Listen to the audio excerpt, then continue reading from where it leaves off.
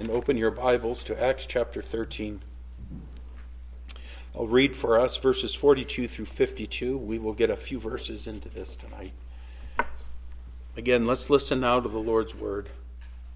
And remember, this is all coming right after the sermon has been preached. And so the sermon, which began in verse 16 and concludes in verse 41, and now we come to verse 42.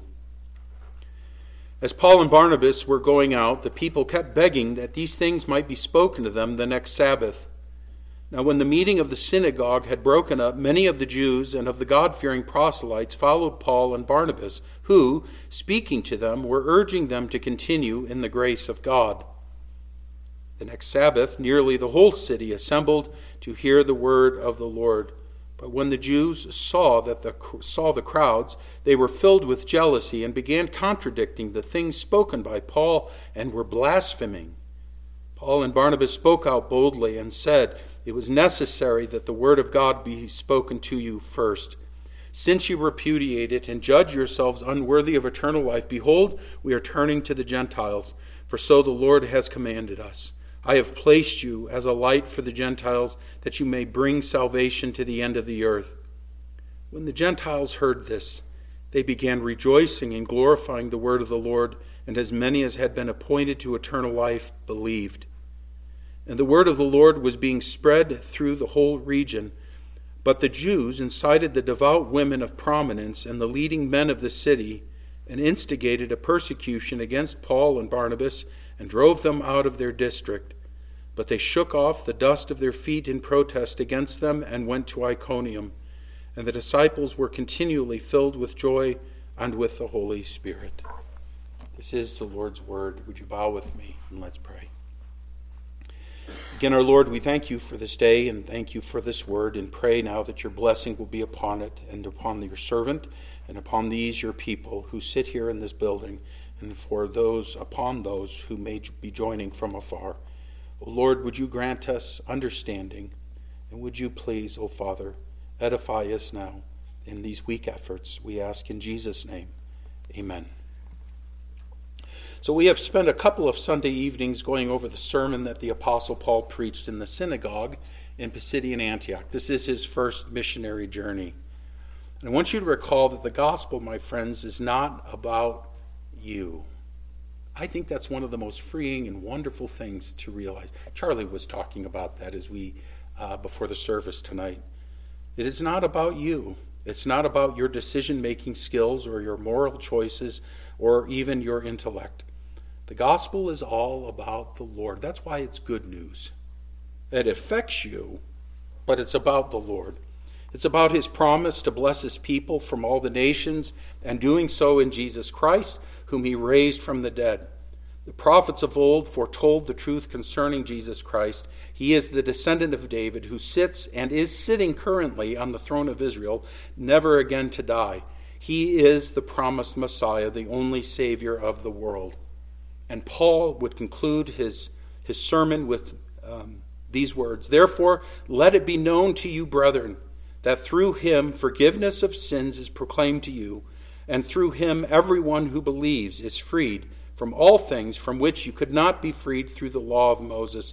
Therefore take heed, so that the things spoken of in the prophets may not come upon you." Now is the time of salvation, in essence, is what Paul is saying. Believe upon the Lord and be saved, or else be judged in your sin and condemned to an eternity in hell. He does not give, I want you to notice, an altar call. I thought it was really missing in this passage. Not even in the Greek is there anything like that. He doesn't give an altar call. I just want you to notice this, because I think again, we want to be very careful. We're not selling a product. It's very easy to manipulate people and into making a decision. I know a man, he's a friend of mine, he's actually an elder in a Reformed church back in Indiana. And he said he had a man come to him one day and said that they had an incredible ministry, and that just that previous year they had 10,000 people in Fort Wayne, Indiana come to know the Lord. And my friend, a little bit tongue-in-cheek, said, "Man, you must have a big building." He goes, "What do you mean?" Well, you got 10,000 people you have to disciple. He goes, oh, they don't come. They don't come to church. They're making decisions. They're making emotional pleas. They're doing and they're getting people to respond. To what? I don't know. It's very interesting to me that the Apostle Paul lays the facts out and then he says, deal with it. Right? Deal with it. Believe this and you will be freed from your sin. Reject it and you will be damned. That's the options. We're not selling Jesus Christ. We're proclaiming Jesus Christ. We're declaring who he is, that he is the great king who has come to redeem sinners. Paul doesn't give this altar call. He lays the truth on the table and urges the men and women to deal with it, to believe it, to be freed from your sin and reconciled to God, or to reject it to your own destruction.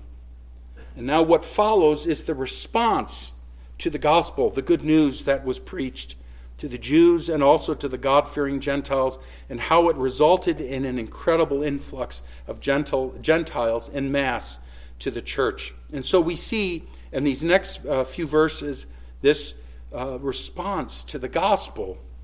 Initially, we are presented with a very positive response to the message preached, and we see that the word brings life. The truth of Jesus Christ brings life to people who will heed it. Have your lives changed because of the truth of Jesus Christ? Can I get an amen from the Baptists over there? Right? It does. The Word of God changes our lives, and this is what we see as Luke has recorded this. Listen to this.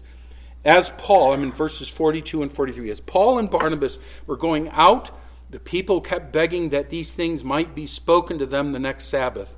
Now when the meeting of the synagogue had broken up, many of the Jews and of the God-fearing proselytes followed Paul and Barnabas, who, speaking to them, were urging them to continue in the grace of God.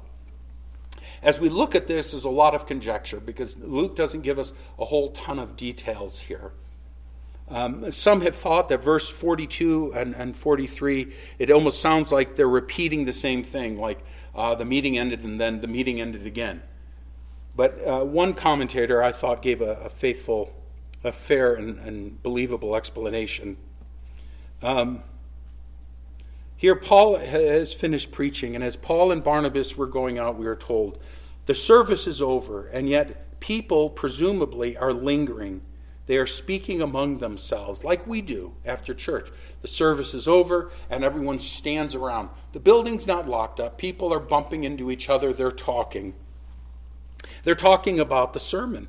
One says something like, wow, what a great sermon, says this fellow. It made such sense. I never knew what to make of those verses from Isaiah or from the Psalms. I never knew that those things meant or could be applied the way that he's applied them.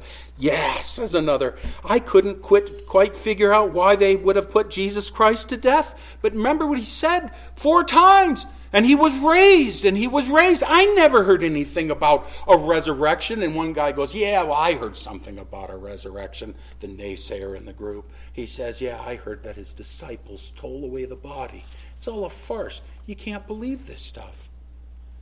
And so the people are talking among themselves. They're bantering about, saying things. And Paul says here, and the people kept begging these things might be spoken to them the next Sabbath. Here, the people were so moved by what was said that they keep begging that these words might be spoken to them the next Sabbath. Repeatedly, Jews, God-fearing Gentiles, they keep asking, please come again, tell us more concerning Jesus Christ. They've not heard these things before, and it was life to them, the most wonderful news they've ever heard, that it is not what we've done for God, but what God has done for the sinner through the gift of his Son. Imagine this.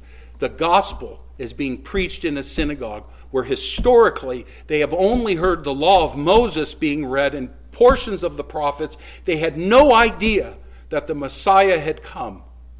And so you can imagine the thrill of hearing. Remember Simeon in the Bible, in Luke, the beginning of Luke's gospel, where he says, the consolation of Israel. The Jews had been looking for this. God-fearing Jews had been looking for decades, for centuries, for millennia, waiting for the Messiah to come. And here they are in this synagogue, and they're hearing it for the first time.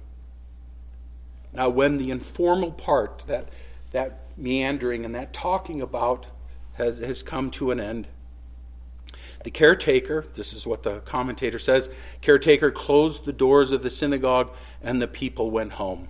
It's a reasonable assumption. And then we read, now when the meeting of the synagogue had broken up, many of the Jews and of the God-fearing proselytes, and the proselytes are those who are incomplete converts to Judaism, they followed Paul and Barnabas, who, speaking to them, were urging them to continue in the grace of God. They've left the building.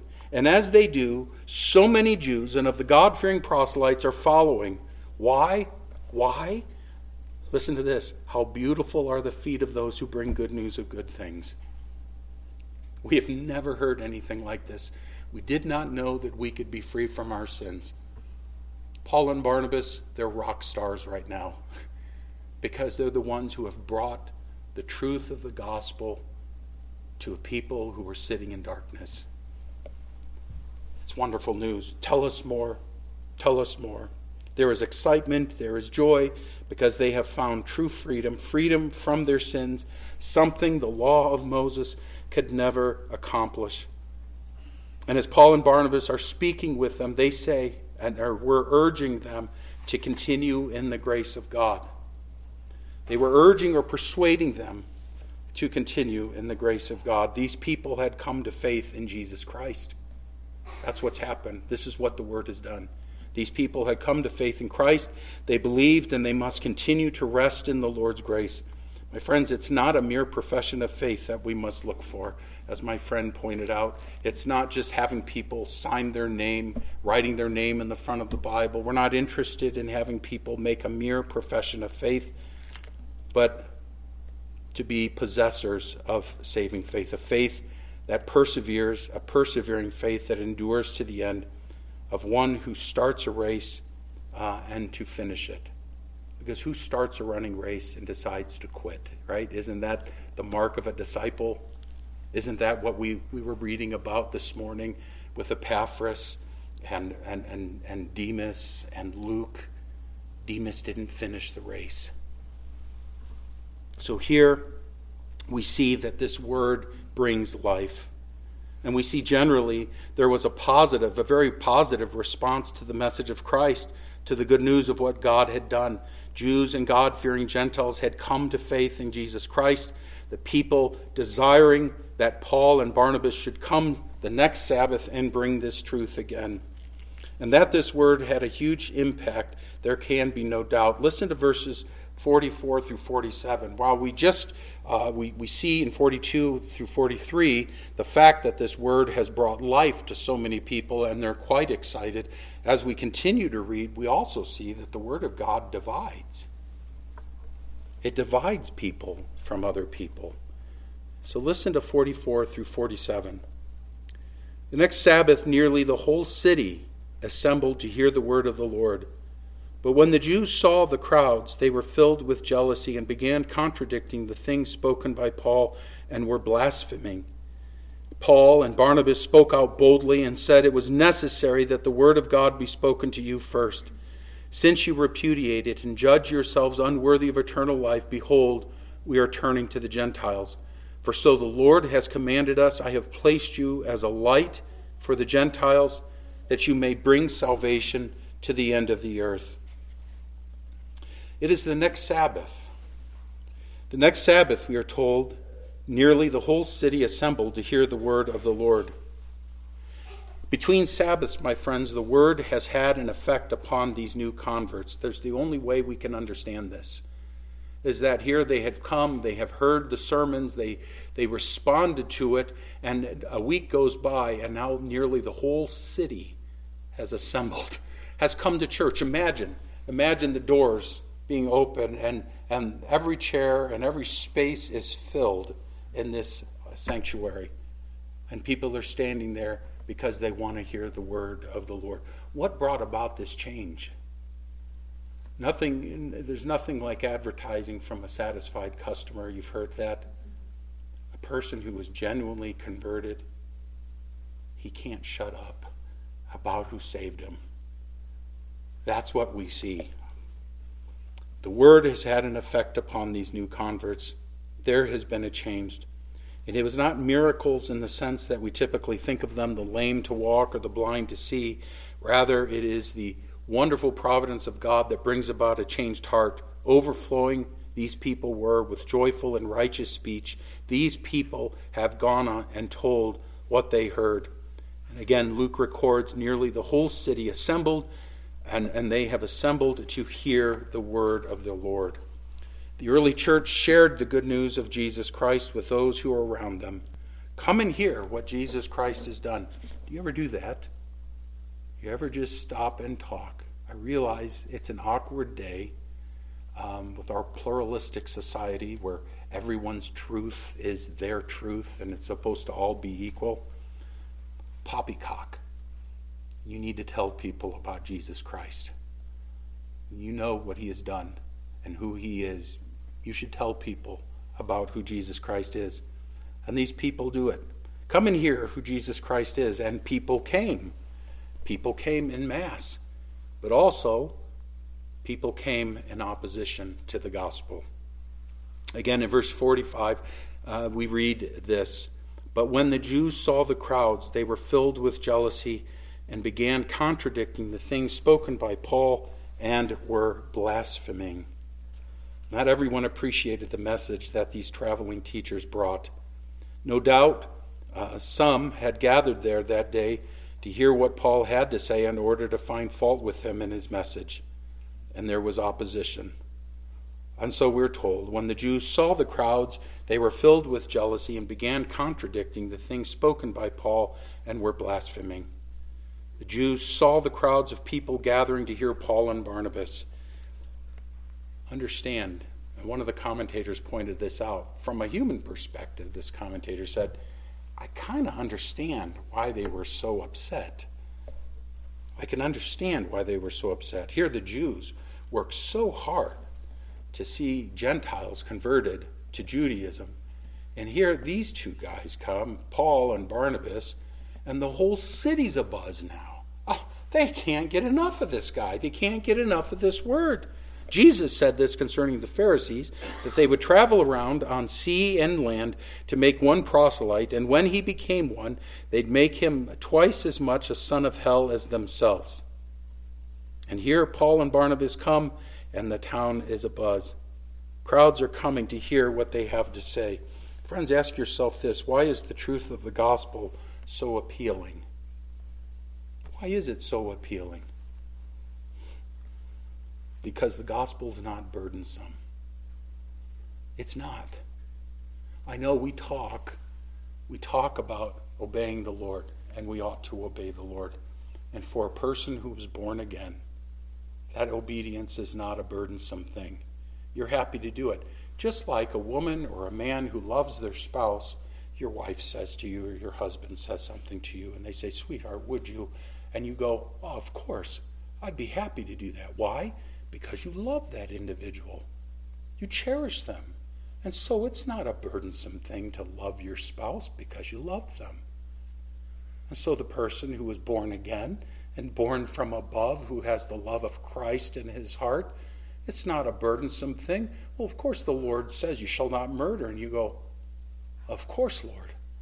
I would not want to murder because you don't want me to murder.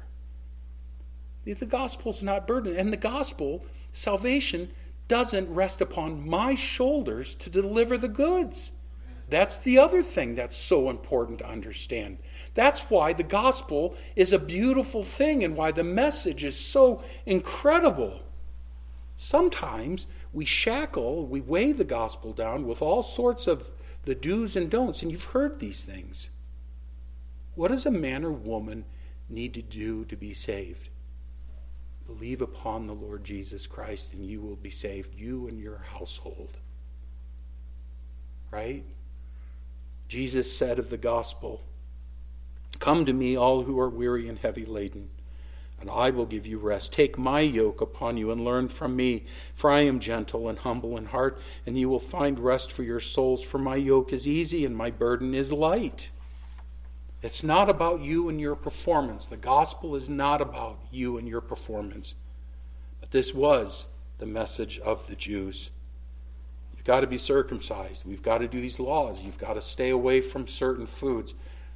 We don't want you carrying anything heavier than half a fig on the Lord's Day. And we don't want you walking too far on the Lord's Day. And we don't want you pulling wheat off the stalk and rubbing it in your hands on the Lord's Day. And we want you to tithe your dill, your mint, and your cumin. And we want you to do all of these things. And then maybe, if you're earnest enough, you just might find blessing from the Lord. That's not good news. Circumcision, the law, the works of the hands, all these things, what do? They feed the flesh. Look at me. Look at me. Look what a successful person I am. It leads to pride. Or, because it's so overwhelming, it leads to despair. My friends, in Christ, the burden of your sin rolls away because Christ takes it away, and it is nailed to the cross to be remembered no more. So that I don't fear now any condemnation. That's a wonderful feeling. That's a wonderful fact. Wonderful news. Wonderful news for some. But it requires a man to lose his pride, and some will not do it. They will not let go of their pride because they believe that they are entitled and they believe that they are better than other people. And so they dig their heels in and they will not submit to the Lord. This message divides.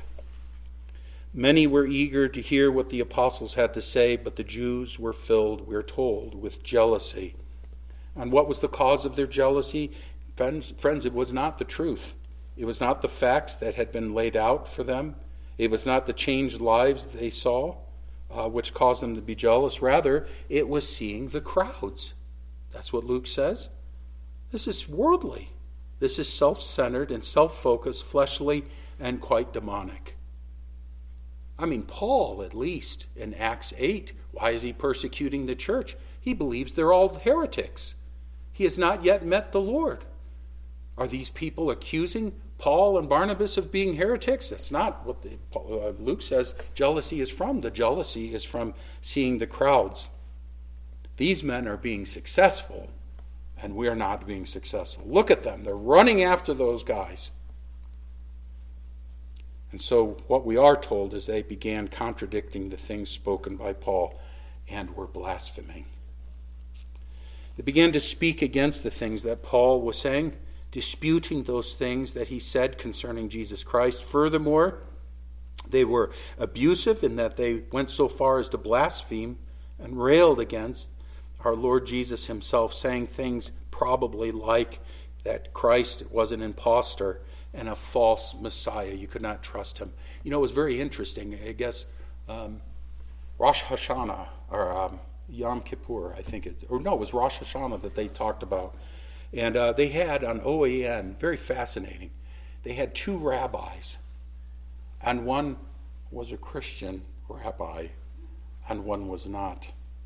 And the first man got on there, the Christian man, and they asked him about Rosh Hashanah. And the man started talking about Jesus Christ. And, and he had the curls and everything, and a big smile on his face.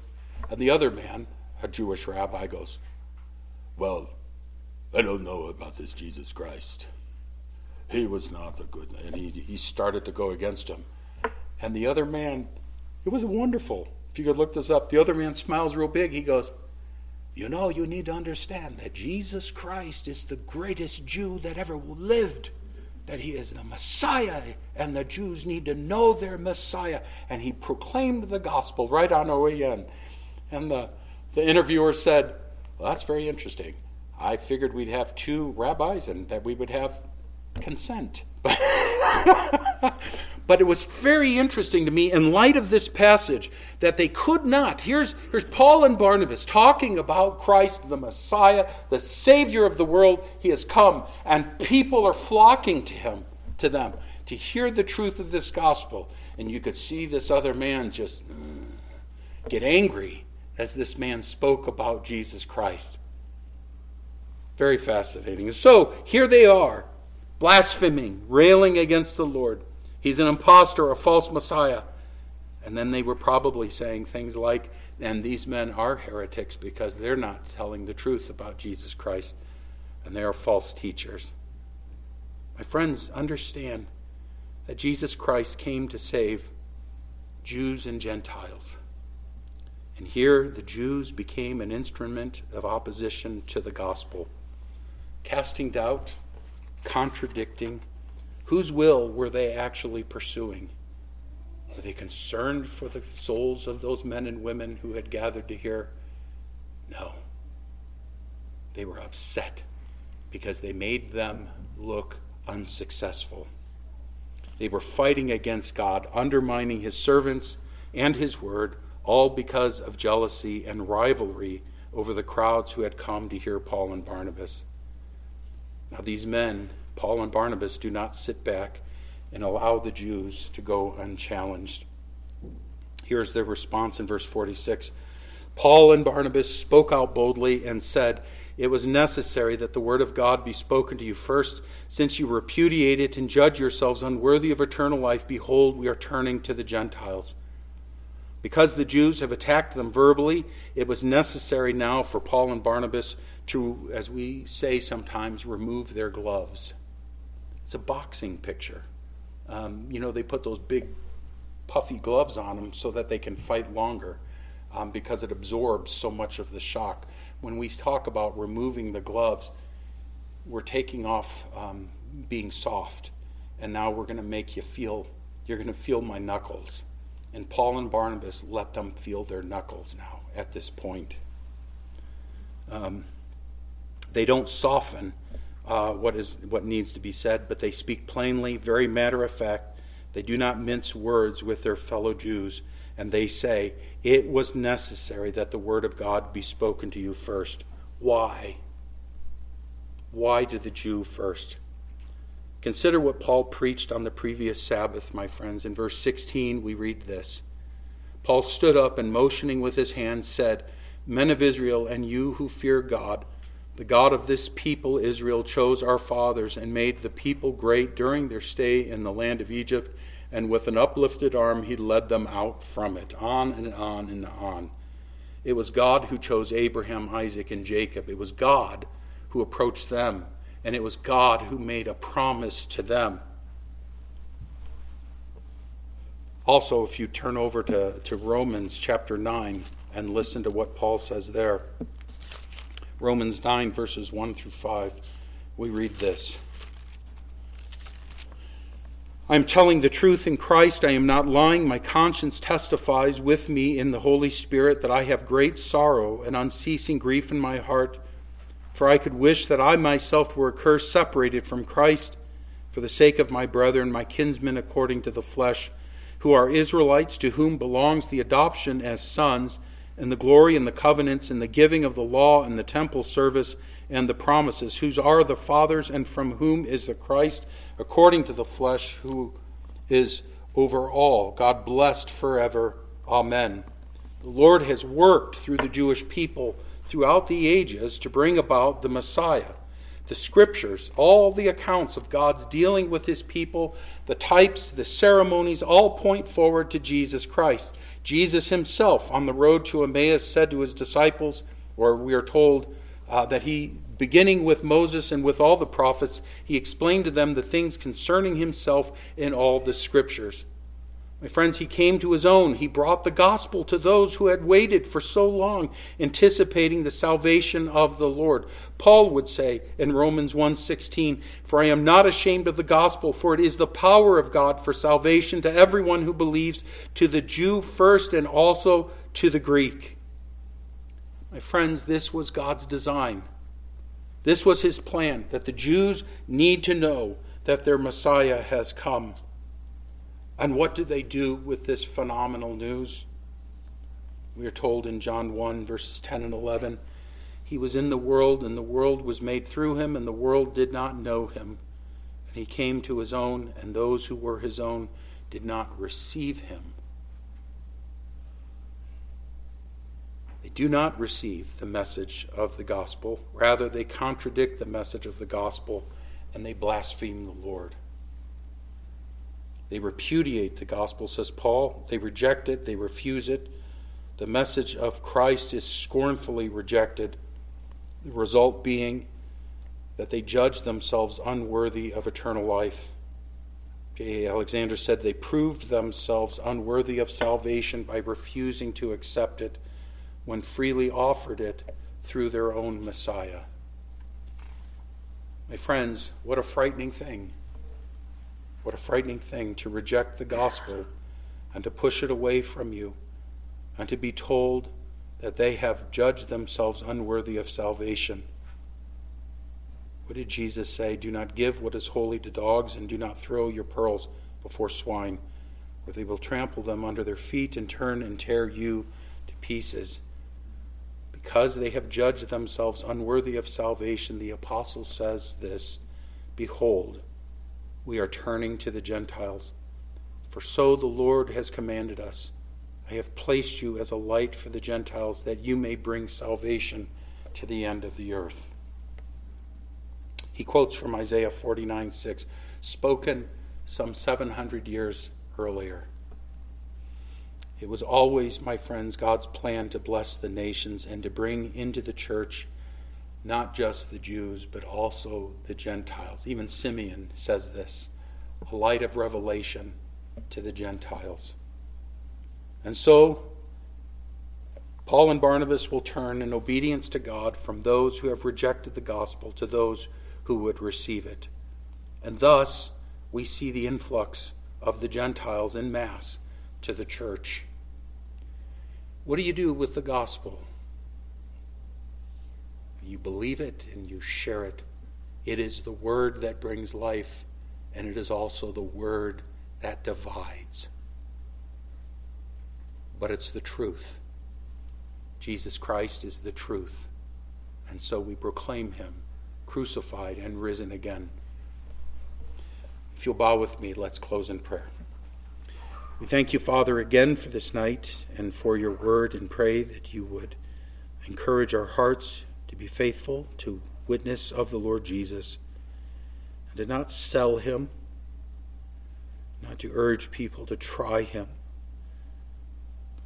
to urge them, Father, to repent and to believe the gospel, to believe that Jesus Christ is who he says he was, and that he reigns supreme, and that he will take the worst and the darkest of sinners, and he will wash them clean if they will but turn to him.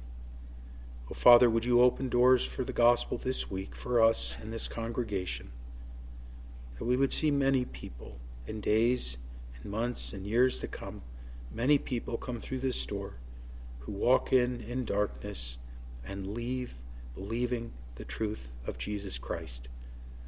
Bless our efforts, we pray, and we ask for this all in Jesus' name. Amen.